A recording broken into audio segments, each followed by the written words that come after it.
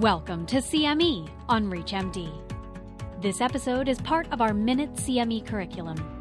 Prior to beginning the activity, please be sure to review the faculty and commercial support disclosure statements, as well as the learning objectives.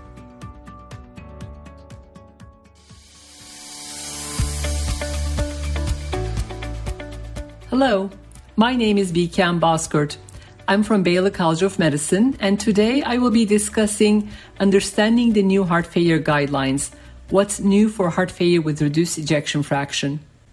We have strong evidence that treatment with ARNI and SGLT2 inhibitors are very beneficial in patients with heart failure with reduced EF. As shown in the PARADIGM trial, treatment with ARNI, and also in the DAPA-HF and EMPEROR-Reduced trials, treatment with SGLT2 inhibitors is associated with significant reductions in cardiovascular death and heart failure hospitalizations. These have resulted in incorporation of SGLT2 inhibitors and ARNI in recommendations for treatment of symptomatic heart failure with reduced EF. In the new 2022 ACC, AHA, HFSA heart failure guidelines, the first step is initiation of core foundational quadruple therapy with SGLT2 inhibitors, beta blockers, mineralocorticoid receptor antagonists, and RAS inhibition with ARNI in NYHA class 2 to 3, or ACE inhibitors, ARB, in NYHA class 2 to 4 heart failure patients. After optimization of these therapies, if patients remain symptomatic, hydralazine nitrates are indicated in African American or Black patients, and device therapies such as ICD and CRT are to be considered. Once GDMT is optimized, other additional therapies such as ivabradine has a class 2A indication in symptomatic heart failure patients with reduced EF with heart rate greater than 70 despite maximally tolerated beta blockers. Vericiguat has a class 2B indication in symptomatic heart failure patients with reduced EF, recent heart failure hospitalization, or requirement of IV diuretics, or with elevated natriuretic peptide levels. Similarly, digoxin has a class 2B recommendation for symptomatic heart failure patients with reduced EF. Polyunsaturated fatty acids and potassium binders in patients with hyperkalemia while taking RAS inhibition also have class 2B indications. Additionally, surgical revascularization is indicated among select patients with suitable coronary anatomy and ischemic cardiomyopathy. Transcatheter edge-to-edge mitral valve repair can be considered among patients with secondary MR, suitable anatomy, PA pressures, and ventricular size specifications after optimization of guideline-directed medical therapy. Wireless monitoring of PA pressures by implanted hemodynamic monitoring has a Class 2B recommendation. In the continuum of treatment of patients with heart failure with reduced EF, we also address treatment of patients with heart failure with mildly reduced EF.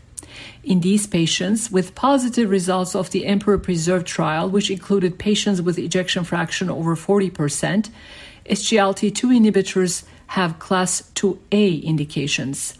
ACE inhibitors, ARBs, ARNI, MRA, and beta blockers have Class 2B recommendations.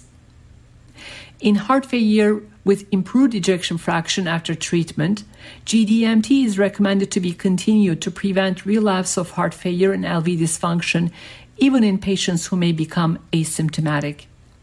In patients hospitalized with heart failure, initiation of GDMT is a Class 1 indication during hospitalization after clinical stability is achieved.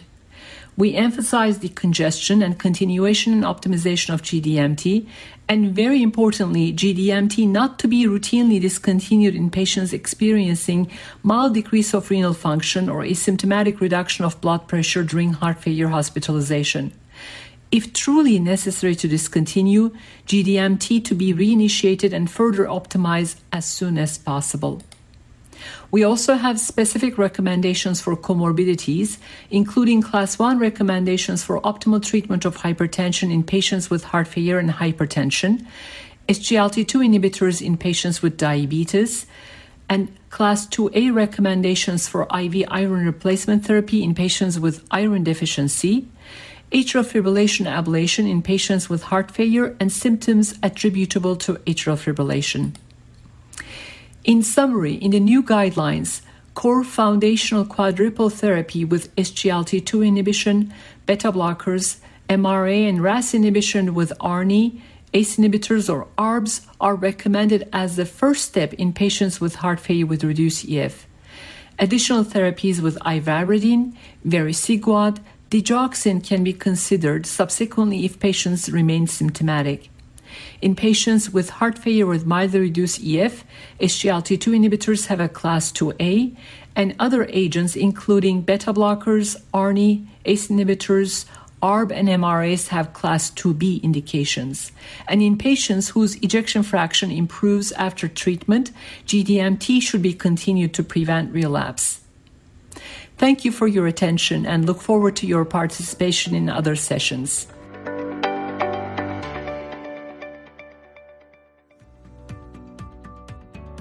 You've been listening to CME on ReachMD. This activity is jointly provided by Global Learning Collaborative, GLC, and Total CME Incorporated, and is part of our Minute CME curriculum. To receive your free CME credit or to download this activity, go to reachmd.com/CME. Thank you for listening.